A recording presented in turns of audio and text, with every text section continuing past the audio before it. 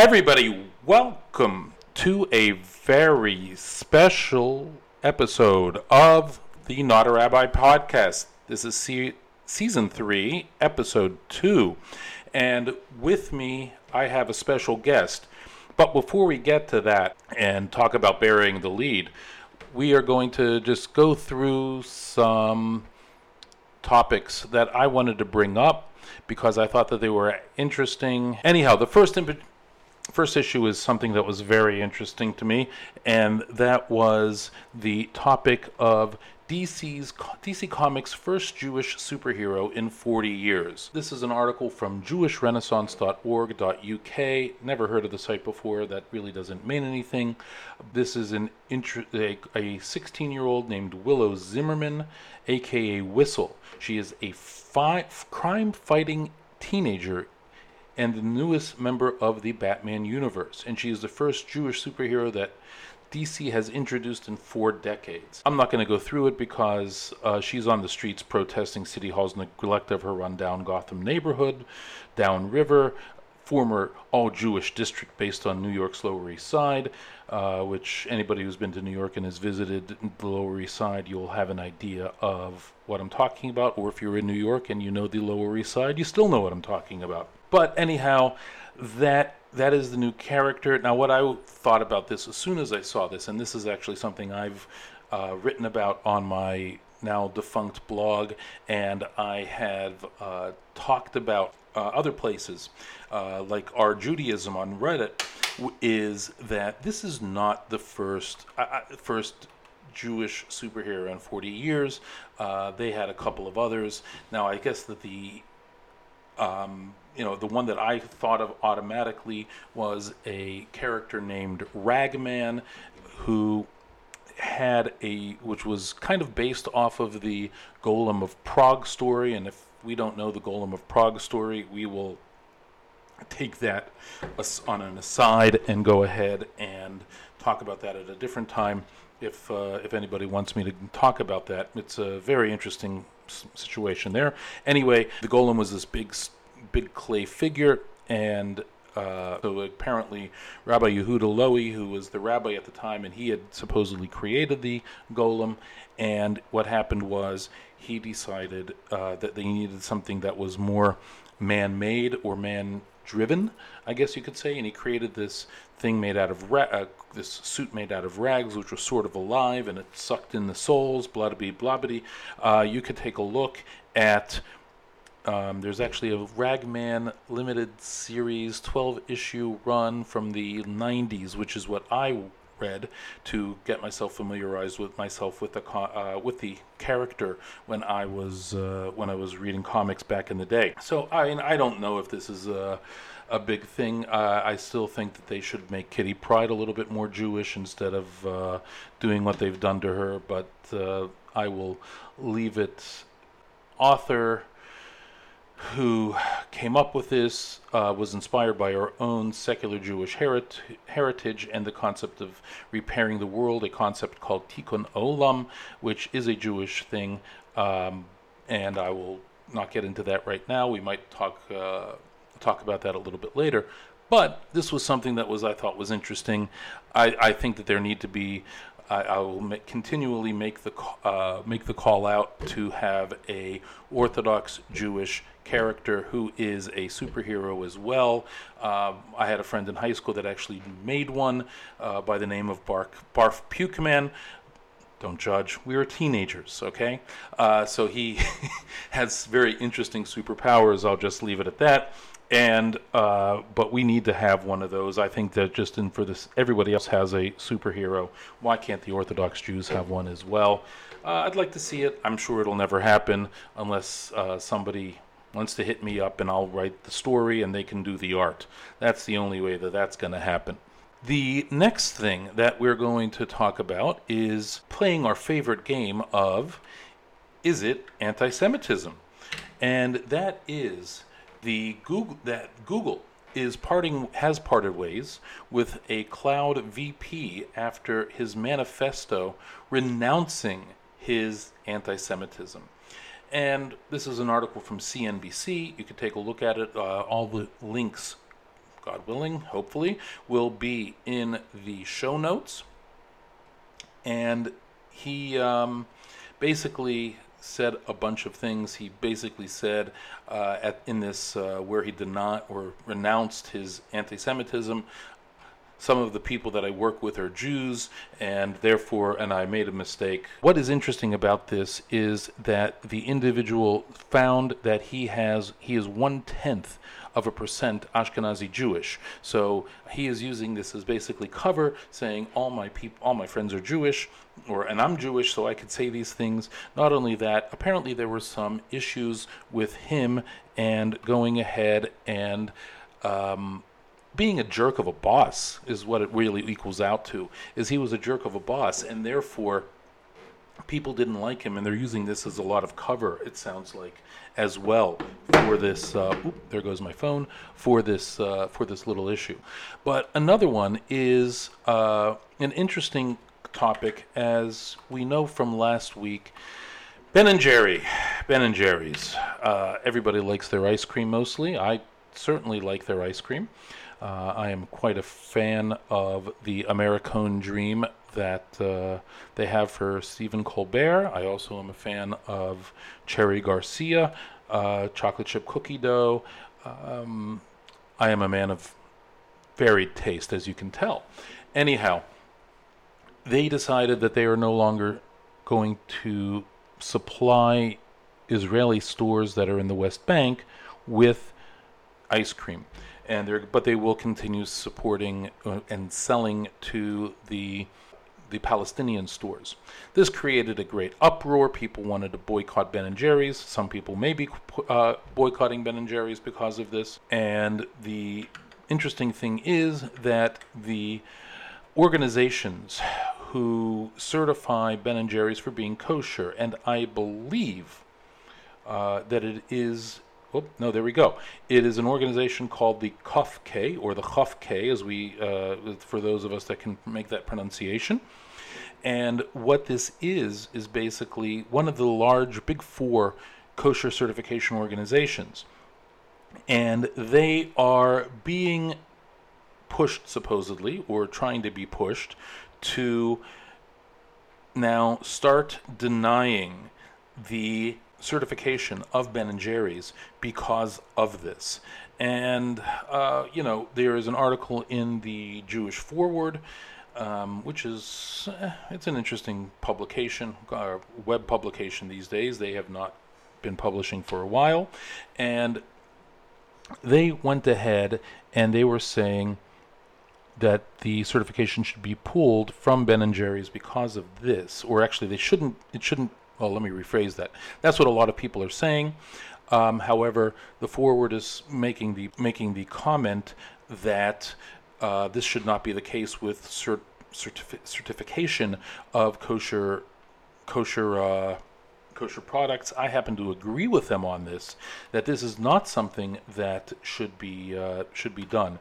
Young Riprock in the chat makes a comment, isn't it more important that kosher customers know whether the food is kosher? Yes, exactly. That is exactly the Jewish Forward's point. That is exactly my point as well. That is what Jewish kosher organizations and kosher certification is all about. It is about knowing whether or not the product is kosher, not whether or not you are hitting certain ideals politically. And this is something that some kosher organizations deal with in ways, whether or not the organization, or not the organization, but the restaurants mostly are Shabbos observant. There was a restaurant that was opened a couple of years ago by the name of Jezebel. They had gotten a lot of flack for certain posters, photos that they had up in their restaurant. People didn't like it. I don't know, and they had their certification revoked because of this. I thought it was completely wrong and silly. That is sometimes how the game goes. I think it is ridiculous. Now, on the other hand, I'll be fair. On the other hand, there was a situation with a restaurant, which I will not name. The only reason I named Jezebel is I think that it's out of business. But there is a situation with a place that I will not name because it is still open, that lost a certification because they were open on a Shabbos for a specific reason, and there was cooking going on, which is something that Shabbos laws do not allow. And therefore, that was a major problem. And I kind of agreed on that case. I kind of agreed with the organization, the certification organization, for pulling their certification. And I had stopped going there for a time. They wound up getting some new certification, which is also a respectable certification.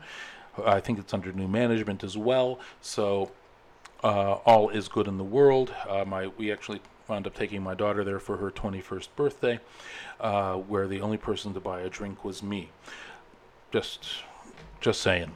But that is the interesting stuff about that. I will have some more talk regarding the Jewish baseball players a little bit late, probably in the next episode, because I lost the link for that I really wanted to talk about, because it went into some of the particulars of Jewish law regarding playing on Shabbos. So I thought that would be interesting to discuss maybe. So we're going to see about discussing that at a later date. Hopefully, if I can find my links, because that's what happens sometimes. Links stink. Okay, Young Riprock also asks the question in the chat: is certification binding on an observant person? So if it's kosher with no certification versus someone this is actually an interesting question with regard to being kosher and keeping in kosher certifications, which we may want to open up to another show, another episode. With regard to kosher certifications, if you take a look back in the archives, we do have a show on keeping kosher, but not on a commercial level. That is a tough question. Now, what I would say is that I would recommend always making sure that there is somebody doing spot checks, and that is one of the things that the rabbis do, or these kosher certification companies do, is that they do spot checks. So they'll walk in totally unannounced, and they will go ahead and see if everything is kosher, if everything is good. Another thing is, and this is something that people talk about with vegan restaurants, is, hey, what's wrong with a vegan restaurant? It's all vegan stuff. Problems are vegetables. A lot of times vegetables need to be checked very well for bugs that might be in there, because bugs a lot of times are not kosher. Not a lot of times, all the time, but they are not kosher. And so that is something that they want to prevent, and a lot of times the rabbi will go ahead and be the one to check the lettuce or check the other leafy types of vegetables that there are, cauliflower lots of times. So there are a lot of things that go into it. So having that kosher certification is very, very good. Now, on the other hand, just because you have the kosher certification, that doesn't mean that things are going to always go well. There have been, unfortunately, lots of cases with regard to butchers specifically, where they were buying non-kosher chickens and selling those non-kosher chickens as being kosher, and that created lots and lots of issues for the whole thing. And it was not a good scene in a certain location. Again, I am not going to get into the particulars on that, unless maybe we'll do that a little bit later for another show. But that is it about the kosher certification stuff, which I found interesting. And like I said, I don't believe that an organization should be punished for not having the proper political point of view. Honestly, I'm disappointed in Ben & Jerry's for this. Does that mean I'm going to stop buying Ben & Jerry's? I'm probably not going to stop buying Ben & Jerry's, although I've been hitting up the Carvels more often than going to Ben & Jerry's because their ice cream is fresher. But that is a different story. Special guest, are you ready? And with me is my special guest. He is a partner at Walker High in the Pacific Northwest, and that is Brett Urich. And Brett is now our official, not a rabbi, legal correspondent. Brett, welcome to the show. Aaron, thank you so much for having me. I'm excited to go over some of these cases. Okay, so I think the first thing that we need to talk about is an explanation as to why these are not First Amendment cases. Sure. So we're going to go through three cases here today, and I think only one of them has a First Amendment part to it. And so when we're looking at the protections from law that come from law for religious practice, free exercise, or conversely anti-establishment, is we're going to be looking at different sources based on what and who is doing the burden or thing that is affecting the religious practice. So at the top we have the United States Constitution, and so the First Amendment protects a person's right to free exercise of their religion, and it also prohibits a state or state actor from establishing a religion, so therefore having a state religion, or depending on the circumstances, doing something that furthers a religion or furthers religion in general.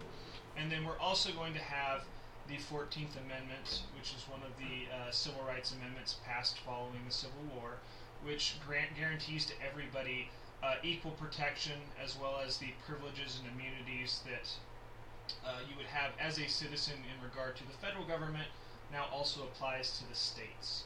And with very few exceptions, these are limitations that are put on government. Government meaning that the state cannot do this to you, the county cannot do this to you, the federal government cannot do this to you.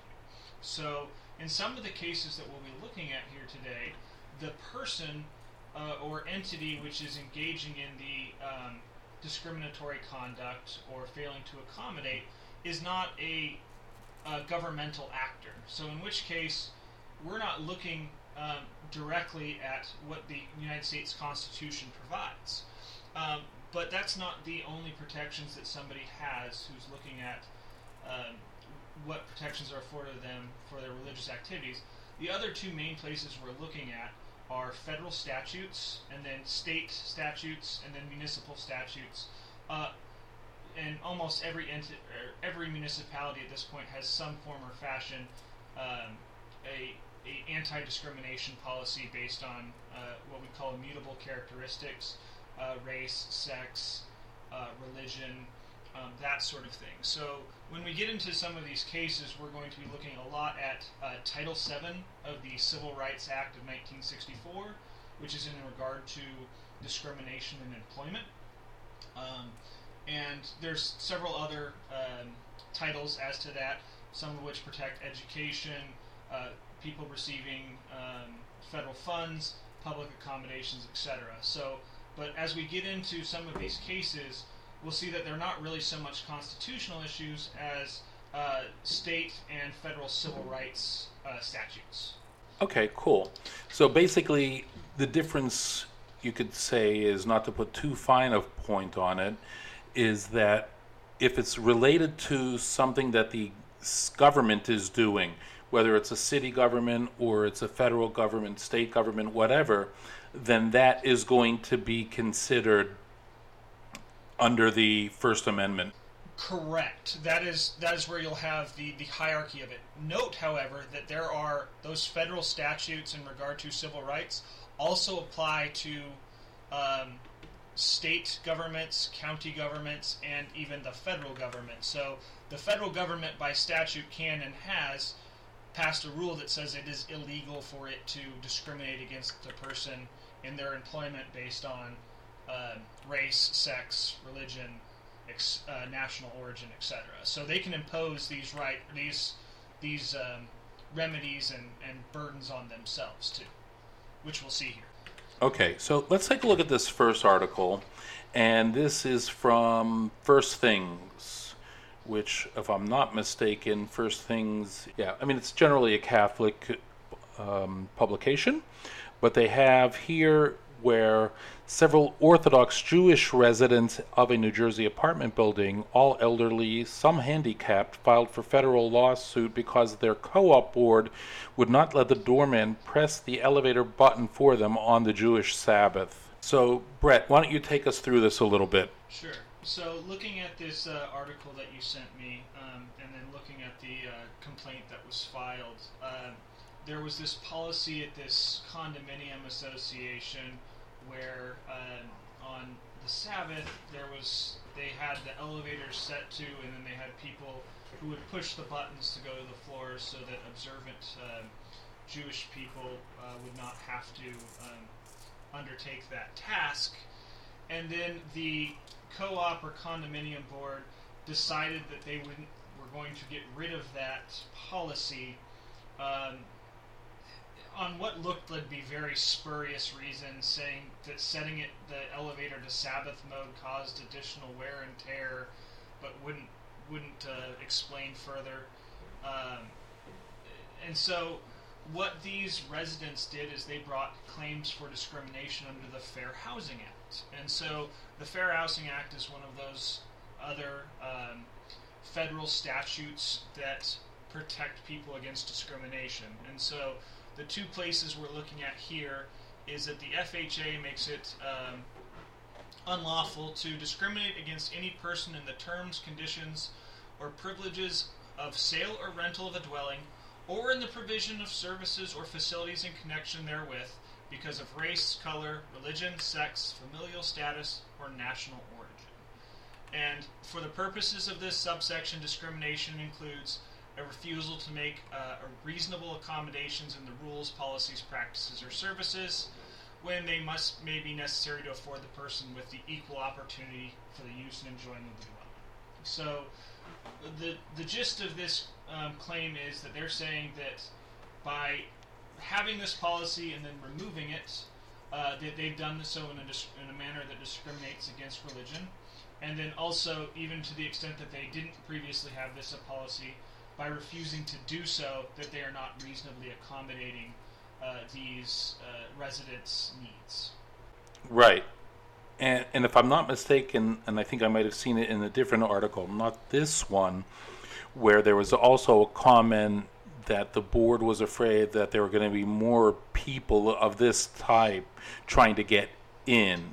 Did you see that one and in the complaint at all? I don't recall it specifically. I certainly saw that in one of the other cases we're going to be dealing with. So things showing discriminatory animus are never a wise idea. I'll kind of go back to that. If you have a situation where somebody, through their words or through what they've written, are expressing animus towards a protected class, so saying that we do not want to encourage people from this community or observant people to be coming here, that is showing a intent to engage in disparate treatment. They're great facts if you are a plaintiff's attorney who is trying to seek. I can imagine.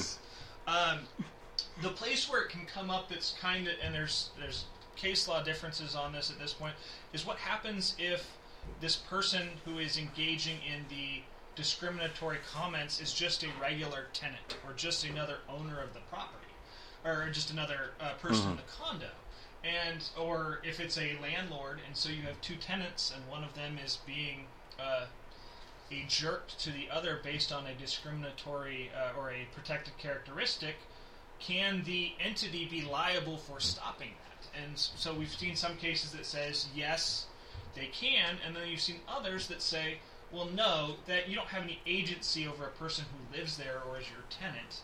So you can't be sitting there telling them what they can and can't say based off on pain of federal or state liability, because then we might run into an actual First Amendment issue, which is the federal government or state government cannot, through the power of creating liability, infringe on somebody's own First Amendment rights by making another private person be the person who does so.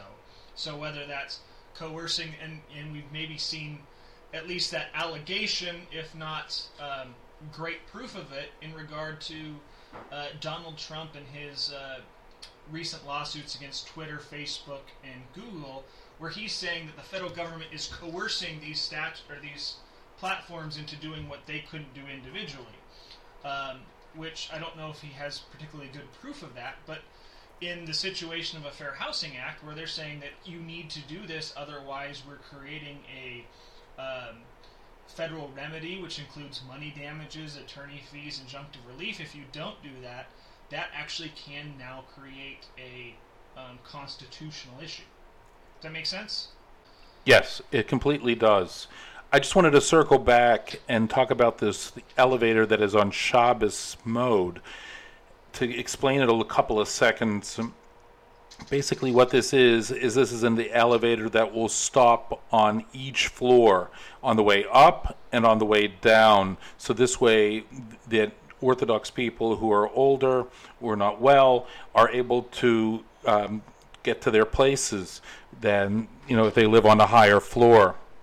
So I just wanted to clarify that, I should say. Brett, in your estimation, is this a good case based on the complaint? It certainly looks colorable. Of course, the complaint is always this is what the plaintiffs allege, but it would certainly seem to be a situation where if I were the co-op board, I would certainly want to have a much better explanation as to why we stopped allowing the attendants to hit the elevator button for these residents, or having the Shabbos mode elevator, because ultimately that standard is reasonable accommodation, and so if you're not able to show any real burden as the co-op board as to it, that's going to be a problem. And if there are comments from the people who are responsible for changing this policy saying that we don't like this policy because we're afraid it's going to attract more people who are observant Jewish people, that in itself could be a problem that even if they were able to show that it was some sort of undue burden, if you had a bad or a discriminatory animus for why you changed it, you could still be liable, notwithstanding if they actually could really show a great reason why this is a burden. That is one case that's going on, and let's take a look at another case that's going on here, and that is the one that we're talked about from the Times of Israel, and women are being, in medicine, are plagued by discrimination. And in this case, Orthodox women are interested in becoming doctors, and now there apparently is some discrimination going on because of the fact that they are Orthodox. So, Brett, take us through the facts of this case a little bit. So when I looked at this, and maybe I missed it, it looked more like a discussion of what are the burdens potentially of Orthodox observant women pursuing this career, as opposed to a specific fact pattern of someone accusing them of discrimination. And there's a lot of things going on here. So this is a place where this was, I believe, a New York based article. And so one of the things we'd be looking at here is this is a place where a state law might look different than what the federal rule is. But let's go ahead and start with the federal rule on it, which is Title VII of the Civil Rights Act, which prevents, let me find the language on it, it shall be unlawful employment practice for an employer to fail or refuse to hire or discharge any individual or otherwise discriminate against any individual with respect to his compensation, terms, conditions, or privileges of employment because of such individual's race, color, religion, sex, or national origin.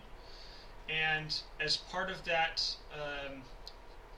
definition of religion, religion includes all aspects of religious observance and practice, as well as a belief, unless the employer demonstrates that he is unable to reasonably accommodate to an employee or prospective employee's religious observance or practice without undue hardship on the conduct of such employer's business. So this is a law, again, Civil Rights Act in 1964, The Supreme Court case on this, which was decided in the 70s, is Trans World Airlines versus Hardison.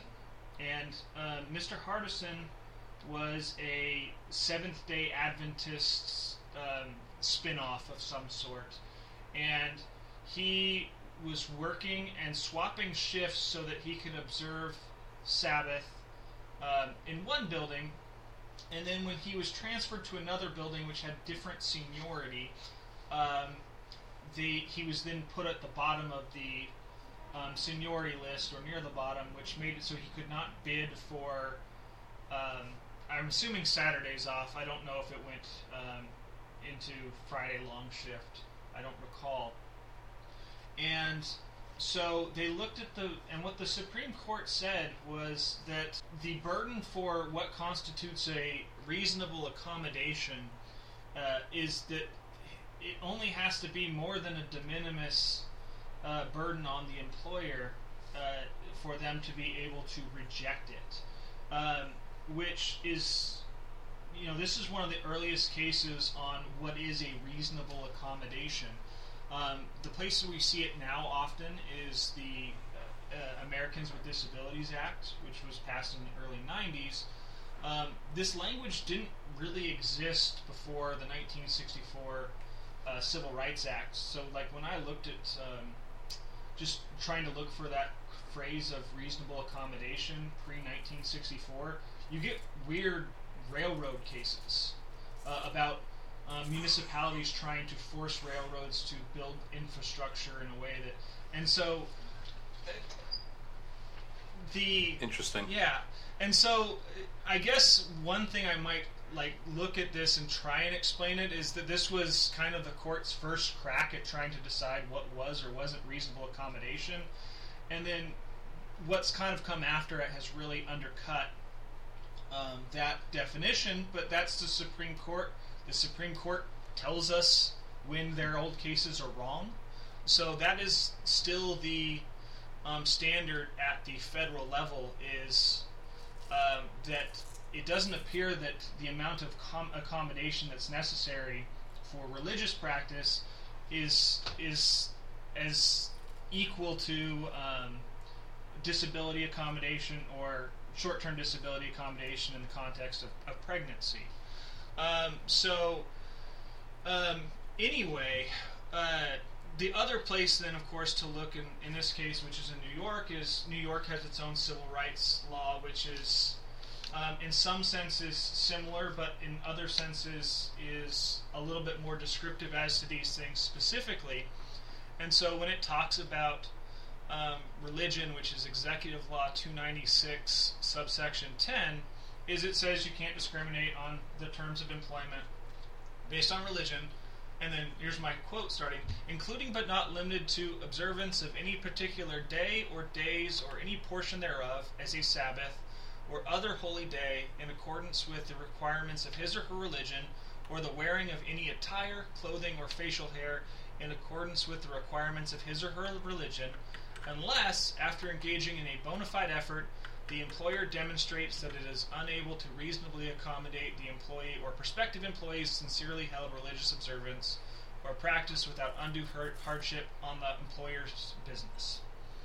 So that sounds a lot stronger. But the same thing that we're running into in Hardison, and also in what I'm seeing in looking at some of these nursing cases, is it also has this foregoing thing of it saying that this shall not alter or abridge the rights granted to an employee concerning the payment of wages or privileges of seniority accruing to that employee. So when you have situations where collective bargaining or a bona fide seniority system is coming into conflict with the employee's ability to observe religious holidays, that's where we're seeing this real tension as a matter of law. And I couldn't refine the case, but I did find one in New York that was talking about a very similar situation of seniority was preventing this person from being able to observe the Sabbath. He was able to swap with other employees. The employer, when he asked them for the accommodation, went to the union and said, can we fix this? Can we do something so that he can swap out? And the union said, not only are we not willing to change our seniority system, we didn't know that this swapping thing was going on, and in fact, we're going to tell them to knock it off. And so what the court ended up saying in that situation was, well, actually, I'll back up. So the employer says, look, we tried. That was our attempt at accommodation. We couldn't do it. And what this in the court in New York said that was somewhat different than Hardison, the federal case, was you didn't show us that you actually offered anything to the union to try and entice them to change. So we're actually going to send this back. And it would be something that's potentially different if you had offered something to the union in exchange for this change to the collective bargaining agreement, and they still said no. But you just saying, hey, will you change this, them saying no, throwing their hands up, isn't enough to show that you met your burden. So that'd be about the only little change I've seen in regard to what New York would say versus what the federal rule would say, all of this being the caveat that I'm not a New York lawyer. But there were some other things in there aside from observing the Sabbath, if you wanted to go through, that I think potentially touched some different areas of law. Sure, let's go through that.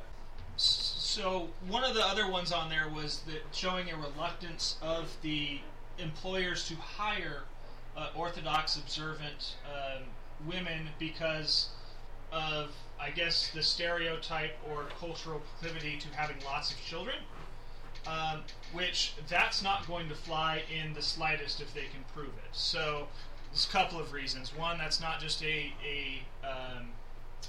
discrimination based on religion. That's going to be discrimination based on sex. It's not going to be a surprise to you that there are also people that are not observant Orthodox women who also get pregnant, who are employees of places. What? Yes. So that's true? So it would just as it would be discriminatory to say I don't want to hire a woman because I'm afraid that she's going to get pregnant and I need her working here all the time, therefore I'm not going to hire women. That same thing is going to apply in regard to it's this person being a Orthodox observant woman and thus therefore more likely to have kids. And some of the cases I point to on that is there was a case in the early 90s which was Price Waterhouse v. Hopkins, which had to do with, this is a Title VII case, but it's about sex, was a accountant was believed she was being passed over because she was not traditionally feminine. I don't think the case ever said that she was a lesbian, but that was certainly, I guess, the implication on it. And what the Supreme Court said in that case is, if you're stereotyping based on their sexual characteristics as to this is how that person is supposed to act, that is discrimination on the basis of sex. That is absolutely permitted or prohibited by Title VII. And of course we saw the extension as to this kind of case law recently in regard to the sexual orientation and transgender cases that were just recently decided by the United States Supreme Court. That was this term, wasn't it? And I'm blanking on the name all of a sudden, and I don't know why. Likewise. Anyway, and the other case that I'd point to on this is a 2015 case, which was EEOC versus Abercrombie, the clothing outfitter, which was they refused to hire or at least the allegation was that they refused to hire a Muslim observant woman to work in their store because they assumed that she would be wanting to wear the headscarf because she wore it to the interview, and it interfered with their clothing policy because they want to look, it's a clothing store and they want their people to look young and hip, and apparently headscarves aren't young and hip or something like that. And what the Supreme Court said, and this was an EEOC brought case, was, wait a second, this person hasn't even asked for an accommodation yet, and you're just saying we're not going to hire them based on their potential future requests for a religious accommodation, which you don't think you can accommodate based on your, I guess, essential clothing policy as a clothing store. And they said that's not going to fly. you can't just start assuming ahead of time what accommodation someone is or isn't going to need based off of their religion, and thus employ accordingly. So those are the two things that I see in regard to um, just deciding it's difficult to get hired, which is not to say that this doesn't happen, because I think it probably does happen, but it's one of those things of how do you prove it. So if you're deciding that you're not going to be hiring Orthodox women in the medical field, that is absolutely going to be unlawful, and then it's just the question of how do you prove that's what the person was thinking. The only other thing I saw in there was something along the lines of married observant women wearing a wig or a special wig that required some time to take off and appropriately, whatever the ritual is, for surgery or something to that effect. I think that's going to fall into a de minimis accommodation. However, I would note there was a case in the 1980s which was what was it? It was Goldman versus Weinberger, which had to do with a observant Jewish member of the military wanting to wear a yarmulke as part of his uniform, which the Supreme Court said, we're not going to require that accommodation, but this is strictly limited to the military context, and we would have different thoughts on this if it were civilian employment, including governmental civilian employment. And subsequently there's been a statute passed overturning that, saying we're going to let people wear their religious attire as part of their uniform as long as they're not in active combat or something to that effect. So interesting about that, because I know a couple of people who had went through the first Gulf War, and I'd be interested in talking to them about that and how they were accommodated or not. And Goldman was a 1986 case. I don't know when the statute came into place that overturned it. So. Mm-hmm. Yeah, possible. Very possible. All right, let's get to that last case, which is, I think, the most interesting. And this is a case that's been going on for a while. It's the town of Jackson Township, New Jersey, and a discrimination case against Orthodox Jews there.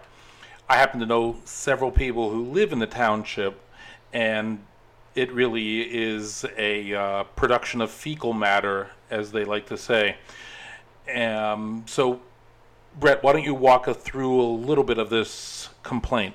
Well, I might actually throw that back to you. So when I was looking through this, okay. I was seeing cases that went back to 2014 about ordinances changing to try and prevent schools from being opened in different residential areas, prohibiting dormitories, which, from my reading mm-hmm. of it, is an important part of observant male Orthodox education, that sort of thing. So it looked like this isn't just here's what the federal government and the state of New Jersey is doing now. It's been a fight that's been going on for some time, which you might know more about than I do.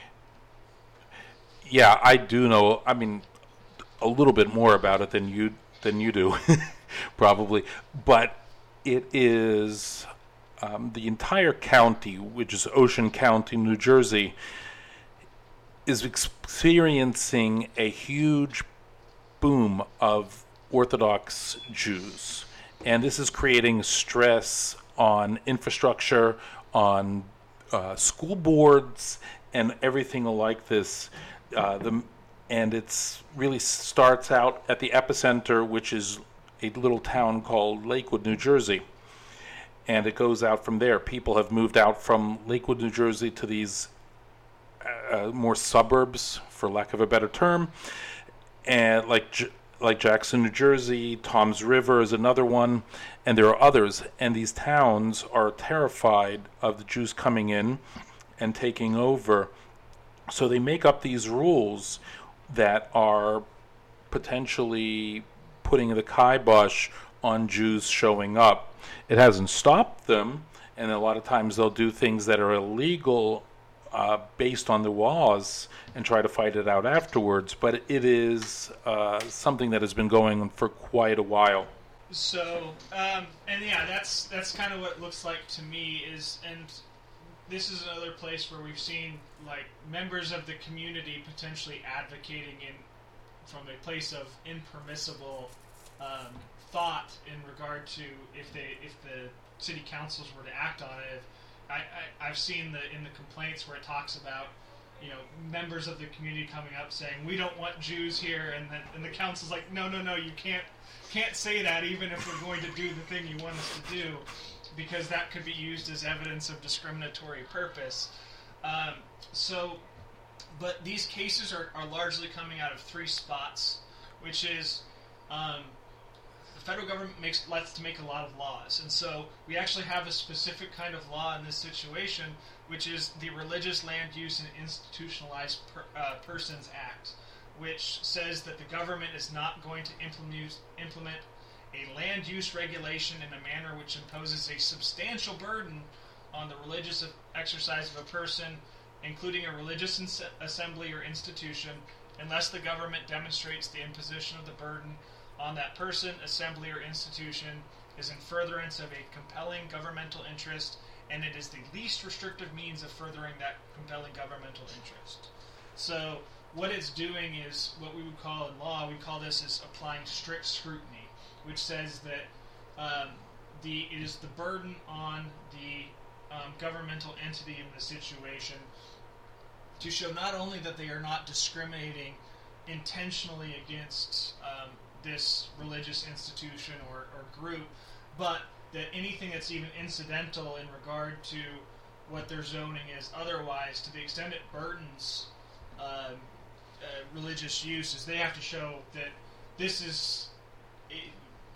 zoning is essential to how we have our city set out, and that there's no other way we can do it except having these restrictions. So I haven't looked at like a specific case on this, but like maybe you have a situation where you have a port district and they want to put a synagogue in the middle of the port district. Everything around it is warehouses and otherwise, and there's traffic reasons. I don't know. Maybe that's where you run into it. But this is putting a thumb on the scale of you're going to accommodate, is what this law says. The other claim, one of the other claims we're seeing here is back to that Fair Housing Act and it'd be or otherwise make unavailable or deny a dwelling to that person. So where we have these municipal rules on either zoning, or I think there was some comment, and I don't recall if it was a mayor or just some other member, which saying don't sell property, don't sell homes to the Jewish people if you don't want these things coming in. Again, that's not something you want as part of your record. If you're defending, of course, if you're plaintiffs. Not at all. But then even aside from these, let's imagine those state statutes weren't there. This is the one where we're potentially running into an actual constitutional issue, which is, so in early 90s, the United States Supreme Court decides a case called Employment Division versus Smith, which says we're going to, if the statute or state rule is spatially neutral, we're not going to determine that violates a person's free exercise. And so in that situation, it was Native Americans over in Oregon who were using ritualistically peyote, who were fired. Mm-hmm. They applied for unemployment, and what the unemployment, well, obviously division said, was that was a lawful basis for firing you, therefore we're not going to extend you unemployment. And so that changed, which was a murky law to begin with in regard to what the standard was before that, but it was theoretically that the state has a burden to accommodate you. So post-Smith, the rule is and was that, facially neutral, no constitutional issue. Well, comes along not too long after that, which is Church of Lukumi Babalu I down in, I think, Florida versus City of Hialeah, where this church was a Santeria church, and they were wanting to slaughter chickens as part of their religious practices, and the city put in this ordinance saying you're not allowed to slaughter chickens within the city, and then set out this whole list of exceptions. This is if you're a butcher, if you're blah blah blah, all these things that basically, and what the court ended up except exactly, which was except which is if you're targeting religion, then we're gonna, even if it looks like it's facially neutral, it doesn't say no ritualistic slaughter of chickens, we're going to treat that as discriminatory animus. That doesn't fly. And we actually just recently saw another similar case, which was Fulton versus City of Philadelphia, which had to do with same-sex adoptions. And we had, I believe it was a Catholic adoption agency, where they were not, they refused to send them adoption cases, and it had this contract which basically said that you've got to have an all-comers policy except for all these exceptions that we say they're not, where you don't, and we can waive it. And what the court said was, that doesn't fly. When you start creating exceptions to these policies, we're going to start applying a much more thorough review. And so I think what you might say in regard to what's the difference between Church of Lukumi versus Fulton is Church of Lukumi was, we can see that it's all narrowing in on this specific thing, and that's really the only thing that's out there, that it's everything except religious reasons. Whereas City of Fulton has kind of extended that to say, if you're starting to grant exceptions to anybody, you better be darn sure that this is being done in a manner that's consistent with a strict review. And so when you look at what these changes were to the zoning or otherwise, you might be running into both a Fulton or a Church of Lukumi problem, which is, this certainly looks like you're targeting this at these religious institutions that are schools. Some of them are about schools, which I guess one and the same if it's a yeshiva, right? Is that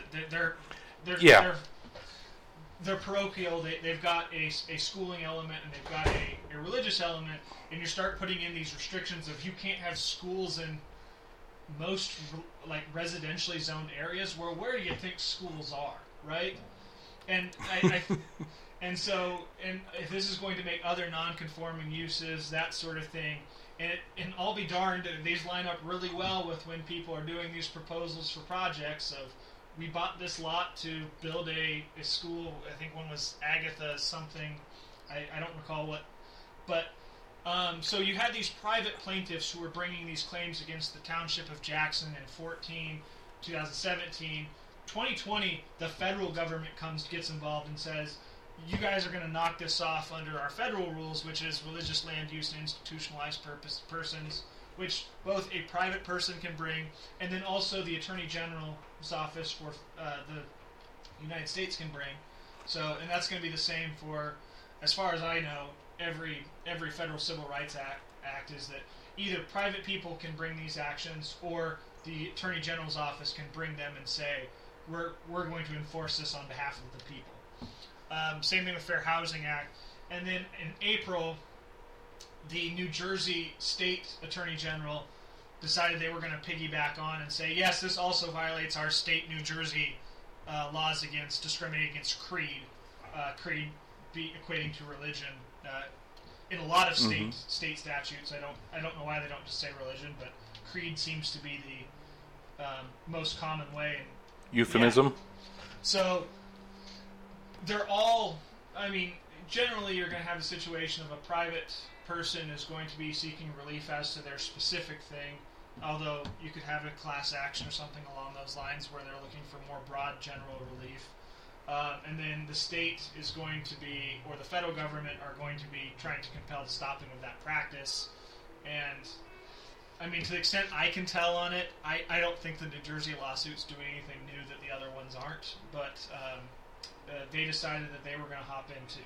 Now, has there been a response from the defense on this? So, I can't look up New Jersey state pleadings, so I was able to find the complaint in regard to what was posted on the Attorney General's website. in the federal case, which was started in, I believe, May of 2020, there has been.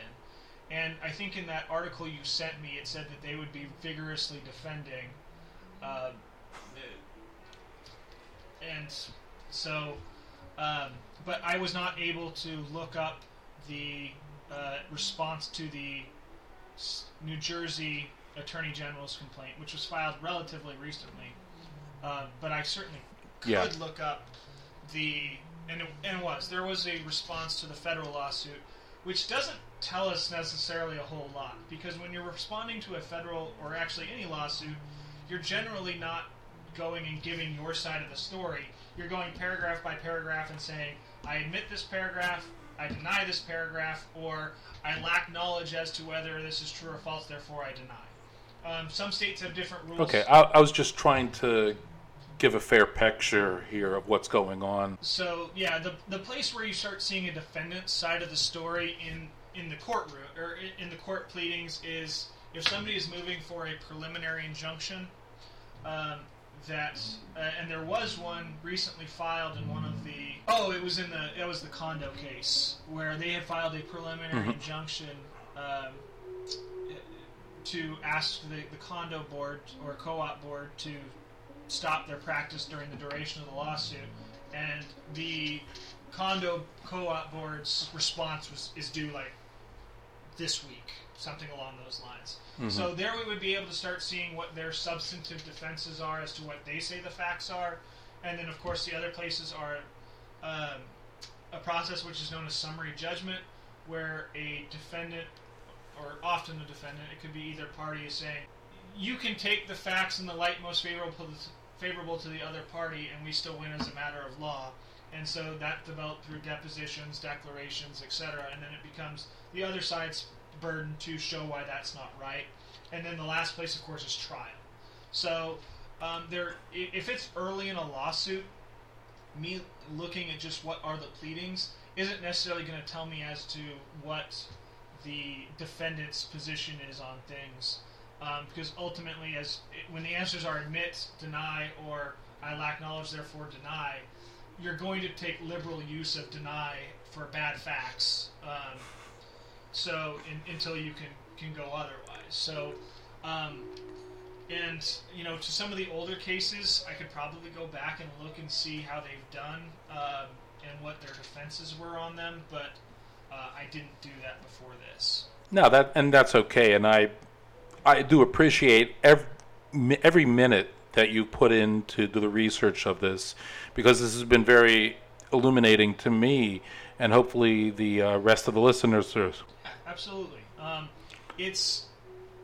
It's not necessarily intuitive as to, and you can even see it in these three cases that you gave me almost randomly, is there is some crossover on these things, but on the other hand, even though condo board versus city, I mean, there's things that are unique to them. There's, if this were a public hospital in regard to the observant women, there might be different rules in regard to what is permissible in regard to accommodation, or what they might have to actually require or be required to accommodate, because then all of a sudden you have this state actor part of the employment relationship. It's not just I'm employed by Bob's hospital, I'm employed by New Jersey's hospital, or town of Jackson's. And so one of the cases I found, like just kind of looking at what are the additional rights of a employee who's working for a state entity, and there's not a whole lot on this, but it was a college down in Texas where these two employees had a jerk of a boss, and so what they ended up doing was they ended up like praying outside of the cubicle when the boss wasn't there and anointing it with oil, and they found out about it after the fact. And I think they even said that the reason they did this is they thought the supervisor was demonically possessed. And I don't know if that was just like just general the devils in them in regard to bad conduct, or like whether they literally thought this person was possessed. And so I prefer to take it figuratively. So they were, I don't remember if they were fired or just subject to some sort of discipline, but they challenged it, And the court said, we need to have a trial on this because the supervisor, they were doing this to, wasn't there. This was after work hours. They didn't find out until months later that this had happened. So how could this be creating a hostile environment for this person when it wasn't the employees that were sitting there, showering them with holy water and saying the power of Christ compels you, which would be different than, these people aren't there, trying to, and we're just doing kind of a prayer to hope that this person is through divine force is not such a pain in the butt. So I don't know how that would work in regard to if this were just a state or non-state employee, but you get into these complexities of a public employee has greater First Amendment protections than if there was just a private employer or private employee, but not as great as if they were just a person speaking in the public at large. So a lot of crossover can happen on these